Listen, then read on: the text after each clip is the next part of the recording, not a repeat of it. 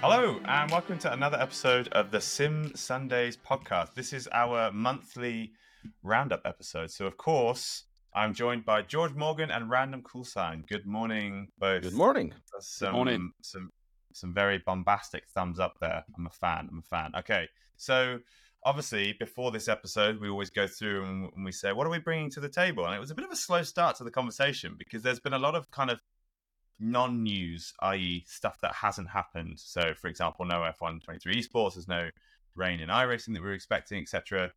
Even when we look at Le Mans Ultimate, it's now kind of like soft launching. But actually, then once we dived in a little deeper, we have found that there's quite a bit that's happened in January 2024. We will not be talking about Horny Horner at all. Never. No mention of it. No allusion to it. We will not. I can't be believe you said that. into the F1 disaster that is going on right now. Okay, so that's it. Okay, we're drawing a line underneath that, and I'm not even going to pause for breath to allow either of you to jump in and comment on that story. We're going to go straight into.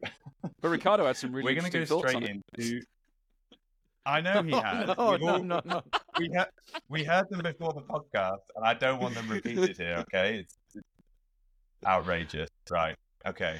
Forza, we're going to talk Forza. So what's been happening in the world of Forza recently?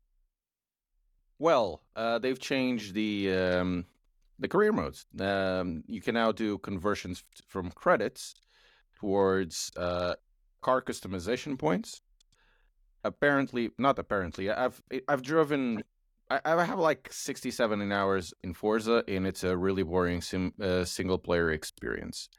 It requires you to go through each and every single car, even if it's a repeat, at very least 3 hours to make the car slightly tuned. You needed more than that if you wanted to unlock everything. Well, as you can imagine. After a while, if you want to do 20, 30, 50 cars, 60, 70 cars, you just need to unlock stuff. You need to drive, if you are completely efficient with it, at very least 350 hours to have a good roster of cars.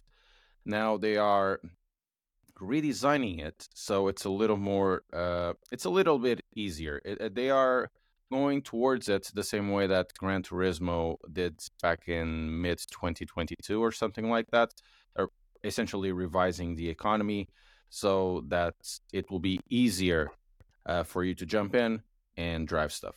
It's not as simple as it is with Forza Horizon 5, but it's simpler than before. Interesting that you made a direct comparison to Gran Turismo in 2022. Like, I wonder if this is because we've said before on this show that Forza always seems to be playing catch up with Gran Turismo. Gran Turismo seems to always be the ones coming up with the novel ideas that actually work, and then Forza. I don't know. Forza always feels like it's been on the back foot, and yet we've discussed this at length before. That Forza, there's a real emotional attachment for a lot of people with Forza, because Forza is kind of where a lot of the sim races that we know and love will have started in Forza, kind of 10 years ago. In fact, there's a really funny story that our creative director, Matt, who does all of our UI UX designs on Grid Finder, we interviewed Nathan Tague, I think 2-3 episodes ago. And when we do the group chat about sharing assets to make the episode artwork and whatnot, they knew each other from Forza lobbies back in the day, and like they lived nowhere near each other, and they were like, what? So like Forza is this real like melting pot of people who have then gone on to do stuff in sim racing, and yet sadly it seems to have fallen behind. It seems to have lost the initiative, perhaps. On this point, I don't think it lost initiative. It's just tried something a little bit different because their economy will be closer to what Forza 2 and Forza 3 were in the past. Essentially, they are just reshaping the economy. So, you don't feel like pressure to spend that much time in something that might not be a useful, waste of time for you. Because the way that all of these, car collecting games have always been is that it has a slow start, but then it picks up. Not so much on Forza Horizon, but on Gran Turismo, you don't have like a million credits from the beginning, from the get-go. you need to still fight for them. Same thing with Forza. But after a while, because you've driven so much, there's really no point to go through the progression system just for one car when you can just, you already have accumulated millions and millions of credits over 70, 80, 90, 100 hours. So we have to remember that the way that Forza was doing is more related to the Game Pass, because Game Pass pays towards the studios on time spent in the app. So in this case, if they allow you to spend 350 hours, 500, 1,000 hours because you're just grinding cars, it's more money for the studio. Yeah, I mean that's very interesting.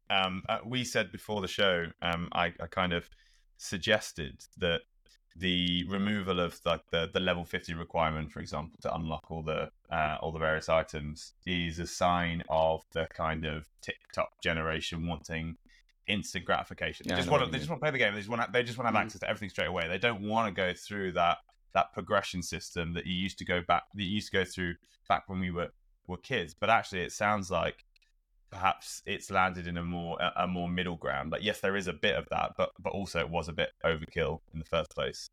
I don't think, once again, I don't think it's about the TikTok generation. If there's a TikTok generation game in racing game, is it Forza Horizon? It's about removing a barrier of entry that didn't exist before TikTok, which is in this case in Forza 3. It was 500 years ago.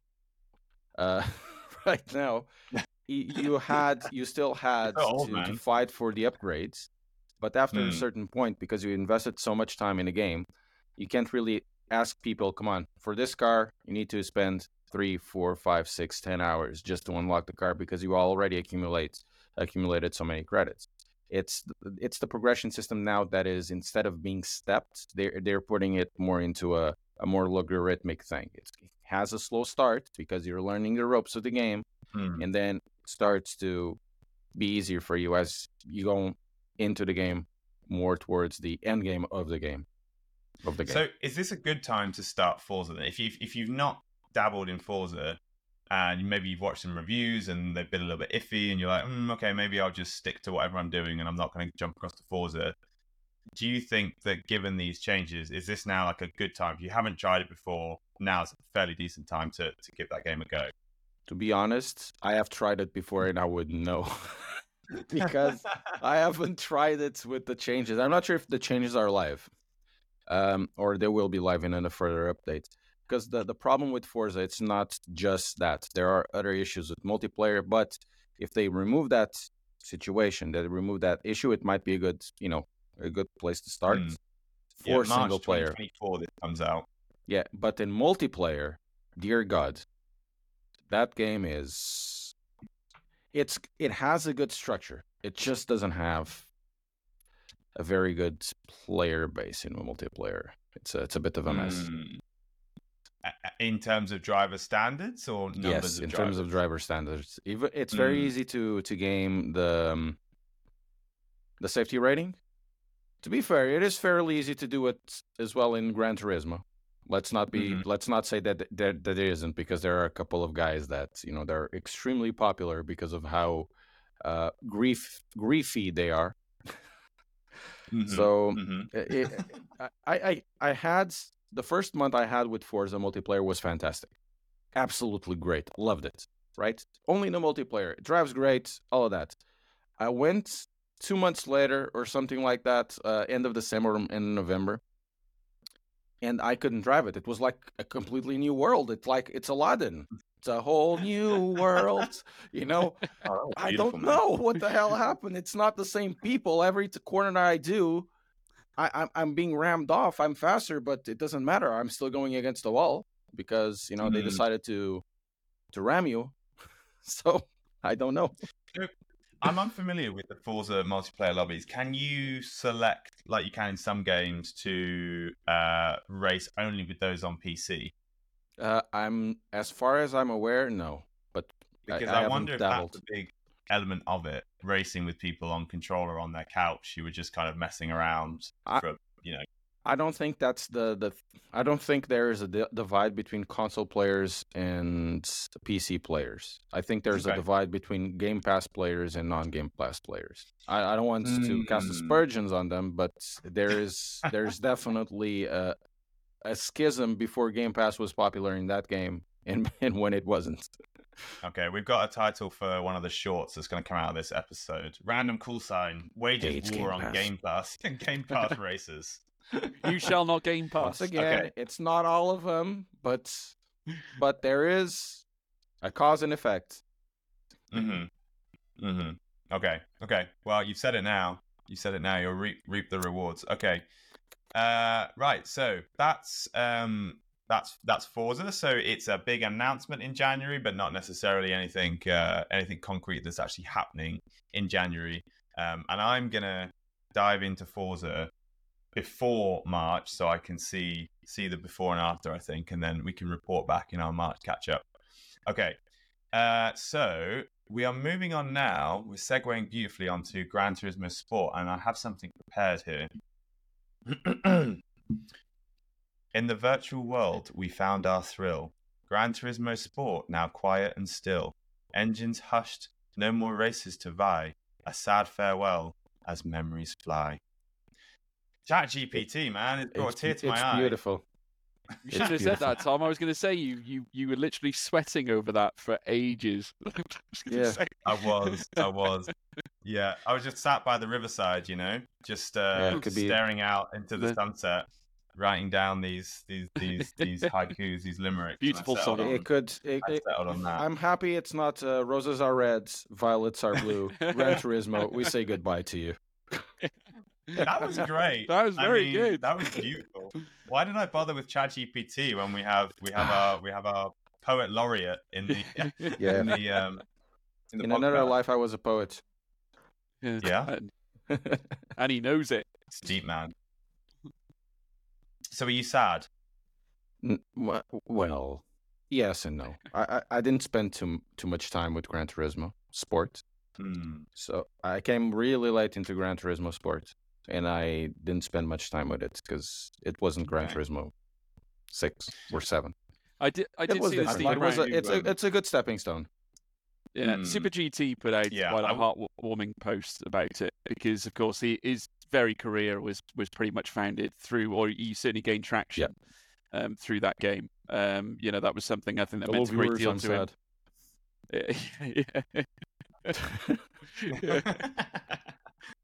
Yeah. So I mean, obviously, there's that game does resonate, I think, with certain people more than others. I think so. Yeah.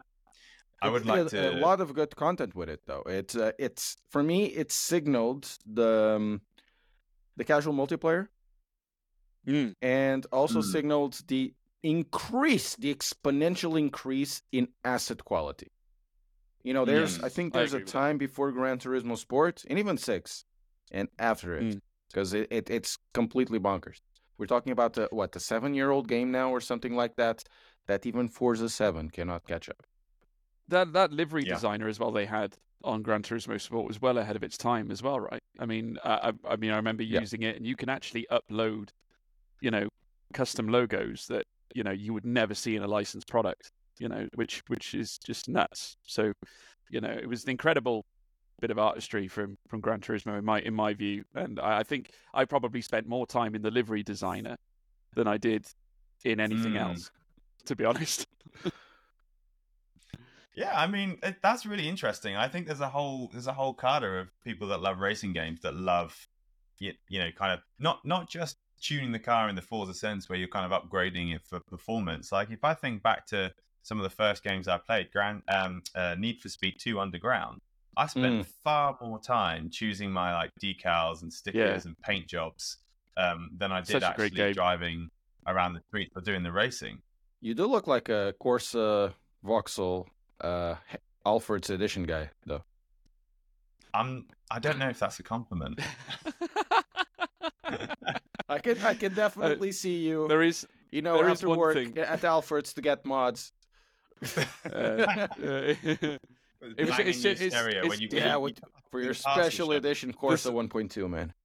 the soundtrack for Need for Speed though kind of fell apart when you then go down the line and you find that Lost Profits are on the playlist, and you're like, oh no.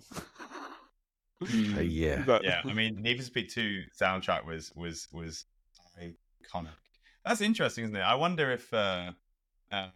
if music could. Okay, right. This was not planned, right? But could music play a bigger part in racing games? Oh, it already does.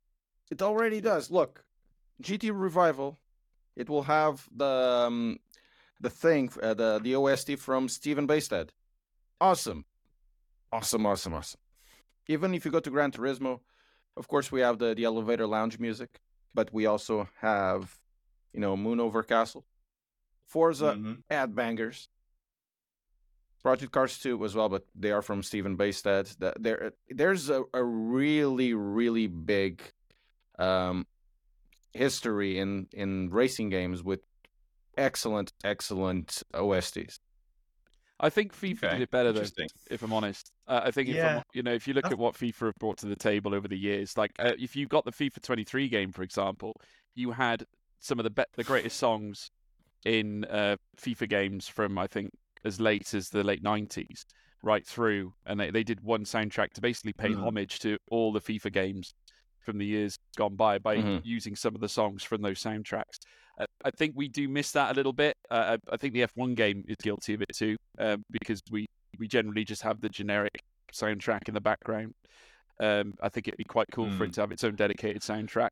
I think that would be pretty decent. But it's a shame. I understand what you mean. See enough of it. Yeah. The thing is, racing games, and especially sim racing games, are smaller, so they can't pay, that much to have Taylor Swift or whatever. It's popular, licensing to right now. Taylor Swift. But I do prefer the way to have an original soundtrack without so many of the popular bangers. I mean, I can imagine that on like Assetto Corsa, like Shituka Revival, or maybe the Nordschleife, just like listening to some Taylor Swift on the way around. But I don't know if I would want that, like Brands Hatch GT3. Yeah, I think I didn't mean soundtracks as in like what you're talking about, Ricardo, like the OSDs and stuff. I meant as in what George was talking about, where I think back to FIFA and Need for Speed on the PlayStation and the PlayStation 2. And I remember those songs. Like there was that song on FIFA by Miss Dynamite. I can't remember what it was called. It might have just been called Miss Dynamite. I can't remember. And it's like it sticks with me whenever I see FIFA, or if somebody's talking about playing FIFA, like that song sticks in my mind. And the same with Need for Speed 2, right? There's like, but in Need for Speed 2, there's a bunch of them. I just wonder how we could. Tom, you need to see my Spotify playlist. You need to see it because honestly, if you look at my playlist, honestly. It's honestly filled with. I got a whole FIFA. I literally downloaded the entire FIFA soundtrack from FIFA 05, FIFA 06 because I still remember those songs today. After playing that game all the way back then. That's about the era I'm talking about too. Yeah, like Chasing Rainbows, for example. I feel old now. Song I have. Why do you feel old? I feel old, man. But yeah, Funk Soul Brother. Crazy. Funk Soul Brother in FIFA 99. Okay. And Robbie Williams also, in FIFA 2000. That's how old I feel. The Gorillas. Back in my day. The Gorillas. What about those? I mean, come on. Oh, yeah. Yeah. Oh, is it Soul Child remix? We can put a link as well. I don't remember. I was a FIFA 90 guy and 50,000 guy. Yeah. Okay, I don't know. George, we should put a link to this Spotify playlist in the episode description for this episode, so that anyone listening who wants to become a follower of George Morgan's Spotify account and dip into these FIFA memories. I listen to it every time I travel. FIFA feels. And I do a lot of traveling. Okay, so I mean, interesting that like we're talking about Gran Turismo Sport, and it seems to have evoked a poem, and B, a talk about music, and it is kind of like one of the most beautiful, and as you said, like ahead of its time racing games. Like it's absolutely stunning and like set the benchmark for like the graphics of the assets, the game going forward. It's been Gran Turismo's sad because I was a big Gran Turismo Sport player. Gran Turismo's always been ahead of its time though. generally. I mean, I look back at what it did with GT2, for example. That was my first racing game on console, was Gran Turismo 2. And just the whole licensing process of having to unlock cars, buy cars, things of that nature. I mean, that was far beyond anything around that era back in the mid-90s. You would never, ever see that around that time. So I think that's a credit really to Gran Turismo, and that is a trend that they have persisted with, I would say, right through since they were first established. And I think it's unreal. They were also very much the pioneers, and we've looked at the film that's centered around Jan Mardenborough, for example, sort of pioneering, racing drivers coming from sim racing and stepping into the track onto the track for real, which again was unheard of. People laughed at it back then. And I just think that very much speaks to what Gran Turismo is, and that is ahead of its time. I totally agree. And next Wednesday, I'm recording an episode with Darren Cox, so founder of GT Academy. Worked on the race and WTF1 to tell the story behind. It's kind of like telling the story behind telling the story of the story. I.e., obviously, he was the founder of GT Academy, and then he was kind of pivotal in the film Gran Turismo. And it'll be interesting next week to hear his story of telling the story of his story. So are you telling me that the movie Gran Turismo is in reality part of a Nolan film? Sorry to break it to you. I mean, Christopher Nolan films are freaking wild. I absolutely love Christopher Nolan films. But no, this is not quite the same. And I also, it was interesting meeting Darren. I've spoken to him before already, like before the episode. And obviously, if I'm remembering correctly, Orlando Bloom plays him, right? Yeah, correct. Yeah. I haven't seen the movie, so I wouldn't know. You haven't seen the movie? No, I watched. Sorry, I watched it. I watched it recently on my flight to Jeddah. It was actually really, really good. I really, really enjoyed it. Yeah. So yeah. I mean, I thought they did a great job of trying to capture, and I loved how they really did incorporate the Gran Turismo footage of the game as well, which is great for Gran Turismo in its own right. There were some cheesy bits at the beginning of the film. Of course. But anyway, less about that, because we're going to have an episode either next week or the week after that's going to be coming out, which will be all about the film and GT Academy with Darren. So you two think of your questions for him before recording on Wednesday. So we are now going to move on to iRacing. iRacing has improved their special events since 21, because we have to remember, normally they have like thousands and tens of thousands of people. They have like 100 splits, whatever it is. And it's not easy to get all of those people running at the same time, and then you have the splits. The splits are like, you have a split, start 3 hours later, another split starts. So they have, at certain points, they have hundreds of splits going on, tens of thousands of people, and it's really not easy to maintain an event like that. And in 2019, 20, 21, and I think even in 22, maybe not so much in 22, the events used to crash a lot. People would need to wait for further and further away splits or race start times, and now they are running it, even with more people, and they are running it without the hitch. There are still issues, but you got to give them to them. There's nobody around doing special events better than iRacing at the moment. I mean, as a game, are there any other games doing special events like this? Obviously, you got third party platforms that do games, and then you have some branded events. But I don't know I think they're the only ones that do their own in-game events like this, right? Yeah, they pioneer it. They really do. I mean, if I'm honest, you look at iRacing, they're the only current sim/game that currently adopts, should we say, a purpose-built system that embraces esports and competitive sim racing. I don't know of any. Yeah, absolutely. I don't think there is any other platform that does. I think we're seeing sort of games that are trying it, and I think there are instances where we are seeing a few games trying to find their way down that direction. I think Wrenchport are taking that approach going forward. But obviously, it's still early days as to whether we're going to see them kind of position themselves where they are going to be a full-on competitor to iRacing. I think that's just going to take time. But at the same time, I really don't see anyone topping what iRacing are doing on the competitive sense at the moment. They really do. They have taken the ball and run with it. Yeah, we often have the debate, and or actually we haven't had this debate for a while. But I remember it maybe beginning of last year, we had a couple of episodes where the question of is iRacing too expensive kept coming up, and it was always about that the common argument is why do you pay a subscription and have to pay for the content? Surely it's one or the other. But it's almost like you pay for the content, you pay the subscription for the quality of events and the quality of the esports system that they run. So it's almost like you're paying for two distinct things. And as much as you hear it's expensive, you also hear it's incredible. So it's almost like, there you go. That's kind of your answer. These types of structures are extremely expensive. I want to bring a side point to make this point a little with more context. There's this big streamer called Piracy, whatever. It's a guy that used to work in Blizzard. So he's popping up a lot in YouTube Shorts and Instagram.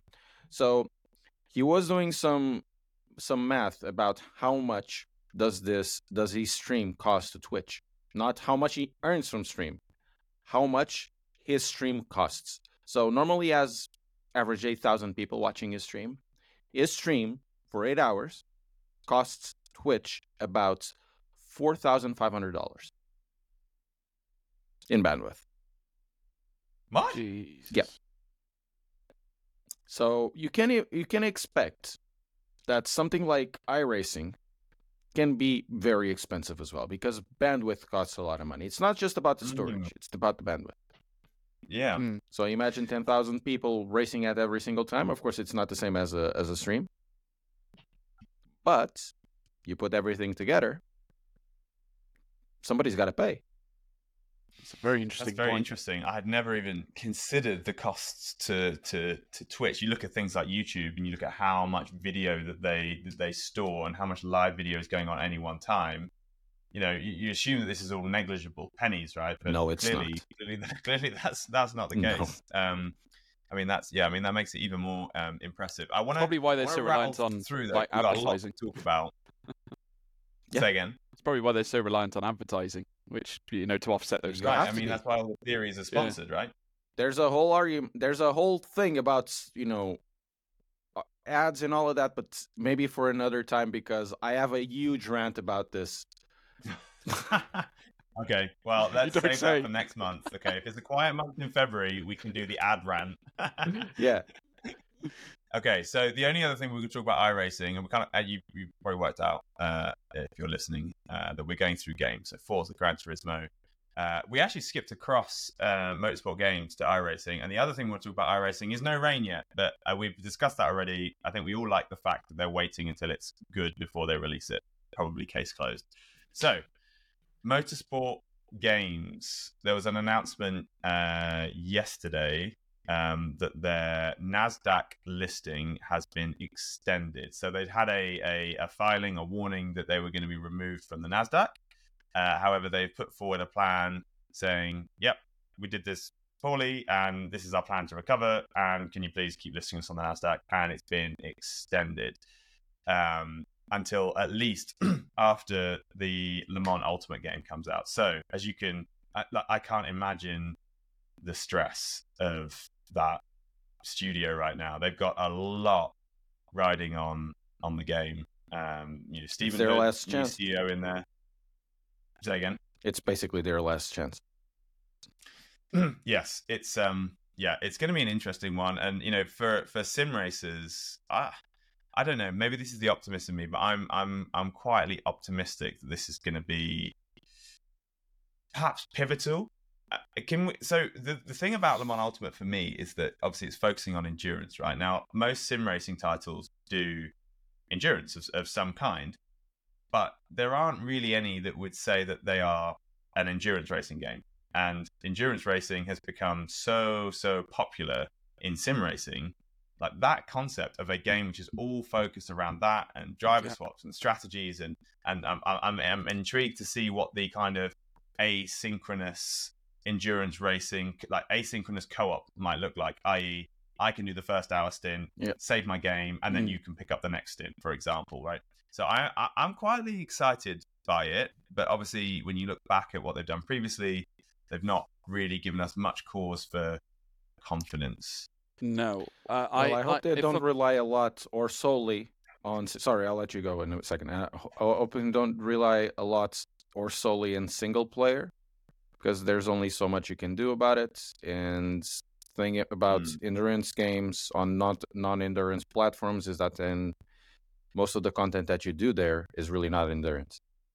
No, it's it's the problem is there is a very short attention span when it comes to content, I think, and naturally people like when you watch any sim racing on Twitch, they like the very short 5-lapper open lobbies, for example, when it comes down to the F1 game, or things of that nature.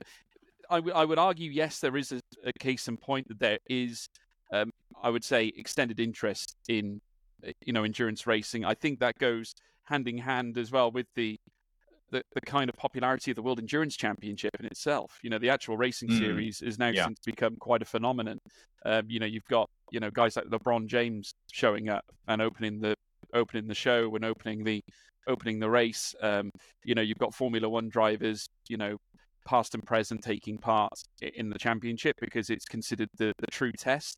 It's always been that way, but it only feels like now it's getting the attention that it deserves. And I think with the ability to see multiple car classes on track at the same time, I think is quite compelling from a viewer standpoint. So, I think that kind of drip feeds into the sim racing side quite a bit. And it's the ultimate test, even as a sim racer. Excuse the pun. Sorry about that. The ultimate test. There we go. There's the name for the for the video. I'm always thinking YouTube Shorts. Le Mans Ultimate, the ultimate test. What can I say? Okay, so obviously we don't have a huge amount. We don't have much more information on that other than kind of our optimism and what we've seen. There's a small amount of stuff that's been released so far about that game. So hopefully next month we'll have a bit more to say about it. Talking of which, this episode has gone live 2 days after the embargo has lifted on the Fanatec Club Sport TD+. And we know a guy who has tested it. Check my video.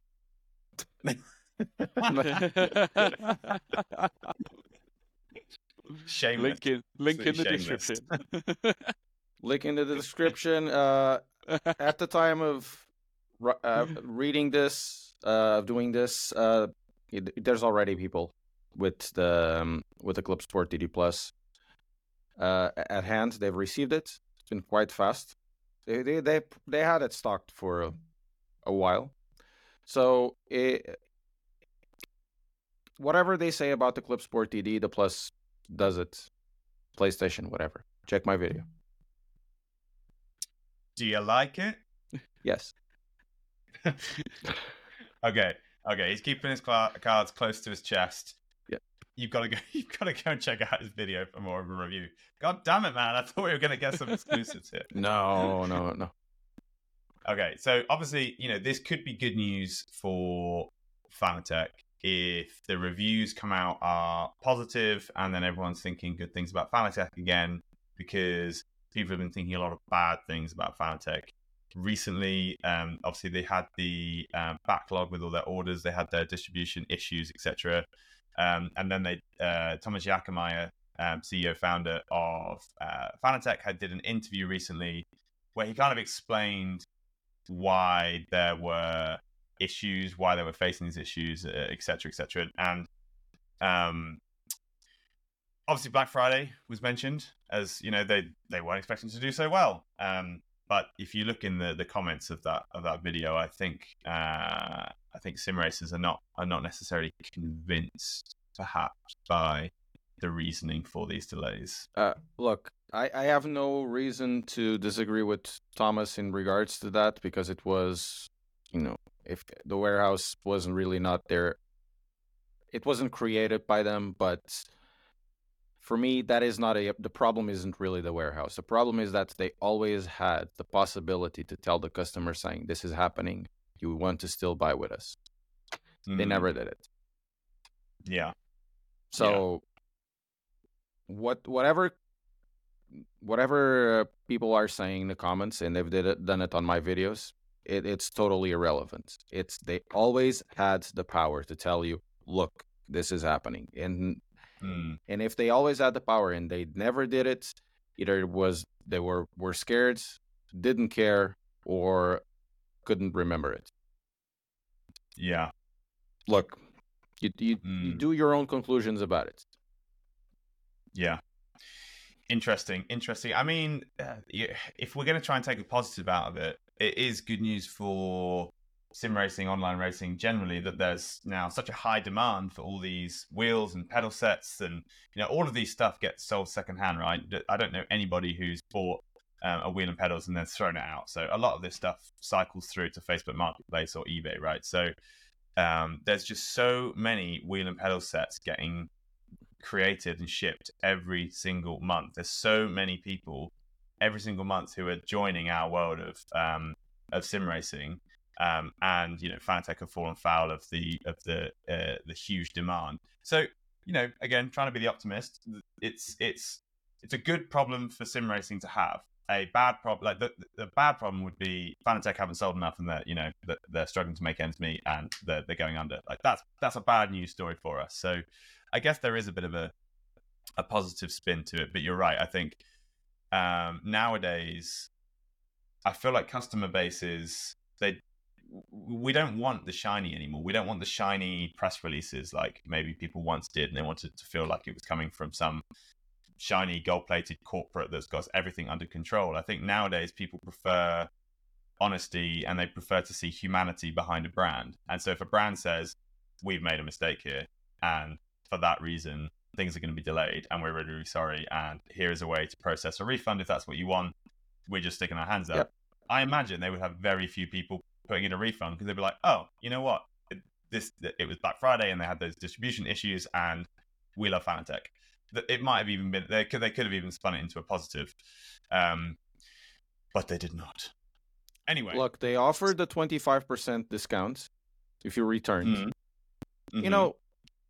It could always been the case. There was always a good faith there. There was good faith. You want a refund, we'll give it a 25% discount if you want to come back to us. You don't need to use this, but if you do, whatever. Yeah. The thing is, they never look. I can't stress this enough. They never talked about it. Like I don't understand why they prefer to have a disgruntled customer that keeps their stuff than a happy but not customer that's had the information coming from Fanatec. Look, we can't serve you right now if you don't want to wait. Because if you keep a disgruntled customer, the first opportunity is gonna get away from your ecosystem. But the guy that you said, look, I can't do anything right now. Here's the thing. They might come back. Yeah, true. I totally agree. I'd love to. I'm trying to think of a counter argument to that, but I really can't. So we're going to move on to George Morgan being a celebrity. Celebrity George. The George. guy is now in the Hall of Fame, the sim Michael racing DeSanta is what Hall Ricardo of would Fame. say. His name, his voice is carved in sim racing stone. You will now hear. You'll never get rid of me, Tom. You tell us, why are you now such a big deal? Well, I'm not sure about big deal. I mean, to be honest with you, most of the streamers actually didn't even notice it at first. It was only until I didn't even know that they did it. To be honest, it was news to me. So Corsa. I had no idea that they even had put me in the game. So it was kind of like, damn, when I found out. I was at the time I was just chilling at my desk, and I had a message from a guy called Luca, who was of course part of the Overtake lot, saying, "Oh, George Morgan is on the on the new Red Bull Ring DLC, and I was like, "You're joking!" I was like, so I went on to Jardier's stream, and I could hear my voice in the background whilst he was racing at Red Bull Ring, and I was like, "Have I got like another stream open or something? Have I accidentally clicked on something?" No, it wasn't. I'm in the commentary box alongside my co-commentator at GT Open, Chris Stevens. So yeah, it's pretty wild. They use some of the footage from Red Bull Ring and put it in the game, which is crazy. Yeah, it is very cool. It's bizarre that you didn't know, though. I suppose once you put that stuff out there, it's available, but usually it's kind of a crazy way to find out. It is pretty nuts to sort of find out that way. I think if you look at it historically, if you actually listen to the commentary snippets from each of the tracks on the game, they're mainly GT World Challenge, as you'd expect, because it's an SRO licensed product. So you'd expect to hear, SRO commentary on it. But I think because, GT World Challenge haven't actually raced at Red Bull Ring in recent years, my guess is they didn't have a lot of or much of a library to pick from. Obviously, GT Open has raced there every season, at least for the last few years. So it kind of made sense, I think, for them to take the nearest thing and kind of input it into the game. So yeah, it's it was a bit of a shock, I'll grant you that, but a pleasant one. It's an honor to be on the game. Yeah, it's very cool. Cool. GT2. First impressions. This is like a when you see tech reviews and it'll be like unboxing of the Google Pixel 8, and then they'll do like a 2 weeks living with the Google Pixel 8. So let's have we've now lived with GT2s. What do we think? I'm not driving them anymore because nobody drives them. I think instead of just sort of centralizing my point of view on just GT2, I think I just want to kind of praise the approach that Assetto Corsa have made in terms of how they manage their releases, because I think with a game that's as timeless as Assetto Corsa Competizione is, you've got to remember it's been out for such a long period of time. It was released onto the console very late into its lifespan. They continue to drop new content. And I'll be honest, because it's on Unreal Engine, which I have to tell you, Unreal Engine 4, let alone Unreal Engine 5, it still looks and upholds itself fantastic against many other of, the sort of, heavyweights, the game engine heavyweights that currently exist today. I think honestly, it plays great. It's one of my favorite sims, 100%. And I'm not just saying that because they put my voice in the game. I think it's genuinely true. And not only that, but I think it's great that they've got the options there. And I just love that we have an official GT World Challenge licensed product. Because again, like WEC that we were discussing earlier on, GT World Challenge is also becoming more and more popular every day. And I've noticed certainly on the GT Open side that the interest in GT3 racing has definitely leveled up over the last few years. Yeah, and it's kind of telling if you look at the average player numbers from January. ACC for the first time in a long time has overtaken F1. Obviously, in this case, F1 23 with an average player number of 2,735. F1 23 had 2,615. So I imagine GT2 plus the Red Bull Ring has played a big part in that. So it'll be interesting to see how long they can sustain it for. Honestly, I don't think the GT2s will do anything because it's GT. What is GT2 in reality? Right. So last year, I was fortunate enough to go to 5 SRO races. The Grid Finder team were competing, and we went and competed in the Fanatec Arena. And I got to watch a lot of racing. Obviously, I'd watch the GT4 race. I'd watch the GT3 race. I try and watch the GT3 qualifying. I really love watching the Clio Cup. I don't think I watched any of the GT2s just because I couldn't really work out what's exciting about them, because GT3 is that's the pinnacle. That's what everyone wants to get to. It's got a huge grid. It's got great drivers. It's very close racing. It's loud. It's fantastic. GT4 is like slightly slower, closer racing, but also a massive grid. Like, GT4 is an exciting series to watch, and I always think it's a shame that not too many people race it on ACC, because GT4 does produce incredibly close and competitive racing. But you've got GT3 and you've got GT4. like, why do you need what? Because the GT, the GT2 races, that's where people go and get their lunch, right? people are wandering around the paddock, grabbing a drink, just chilling out on the grass, and it's just it's just an annoying noise in the background. Like my joke is that GT2 is a way that Stefan Rattel got to race against Thomas Jägermeier. Yeah, that's it's my gag. Gentleman Drivers series, isn't it? It's not just gentleman drivers. The gentleman drivers are they drive on Pro-Am. Those are the gentleman drivers. The GT2 are for millionaires that just want to drive every so often. It's like grown-up karts. Yeah. I mean, the grids are small. The grids are really they're small. 8 cars. Yeah, in GT, because we run a GT Cup championship with GT Open. It's essentially the sort of baby series that kind of supports what GT Open do, and obviously we get all the Porsche 992s, the 911s, you name it. They all race in this championship, but they opened it up then to sort of customized GT2 cars. So we've got now Mercedes running a GT2 car as well in that series, which is basically their baby AMG GT3, which they then run in that series as well.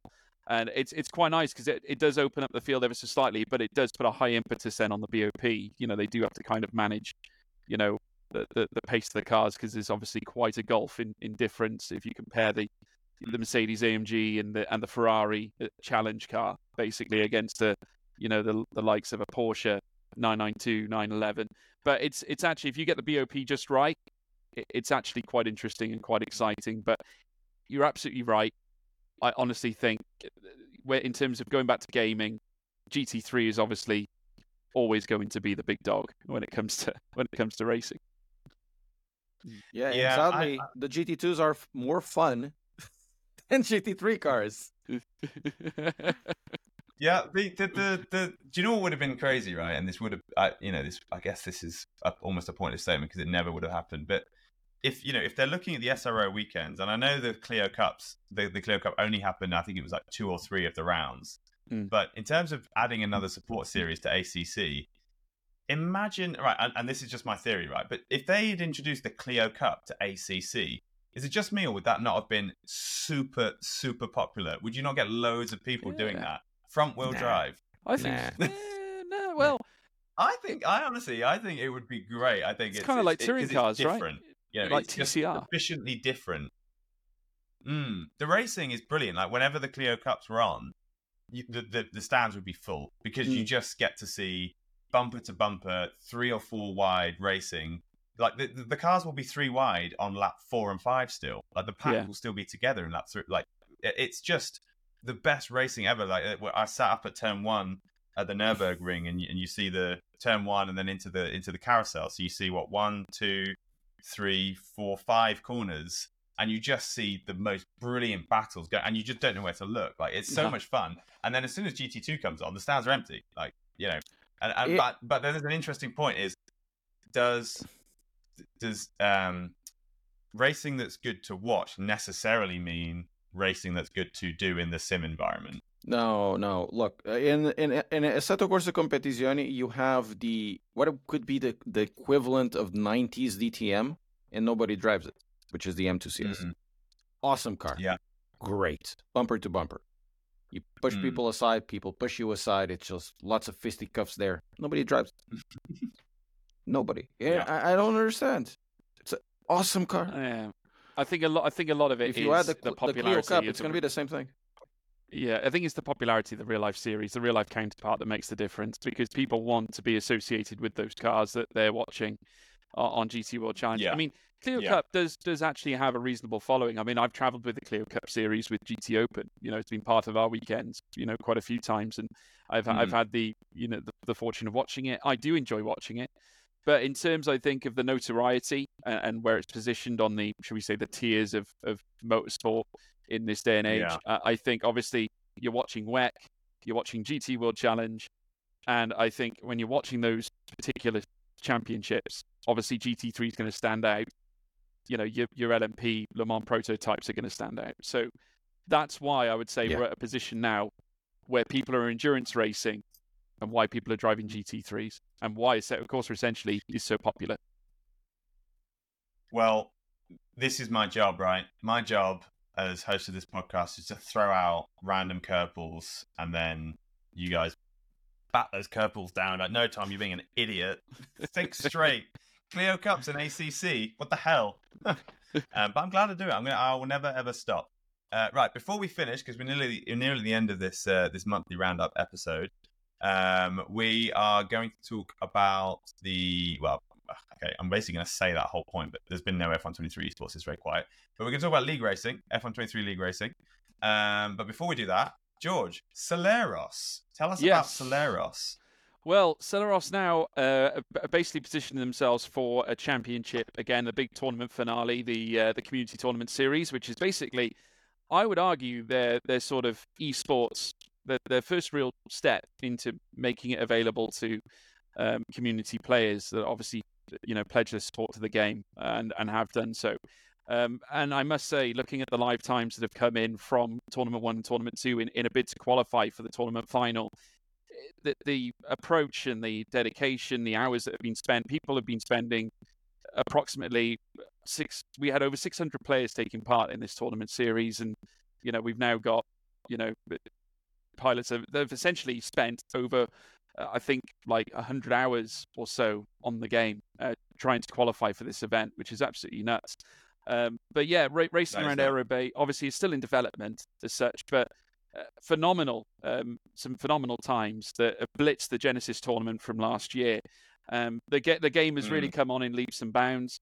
I had an opportunity recently to have a look at the sort of amendments that they've made to Aerobay in terms of how the front end of the track looks in comparison to where it was last year during the Genesis tournament, and they put in a lot of work to make it stand out. And it seems to have really taken the world by storm. I know that Alpine have now expressed interest in it now. Alpine Esports have actually pledged their support to the Community Tournament Series final, which is coming up on the 10th. Tom Brower took part.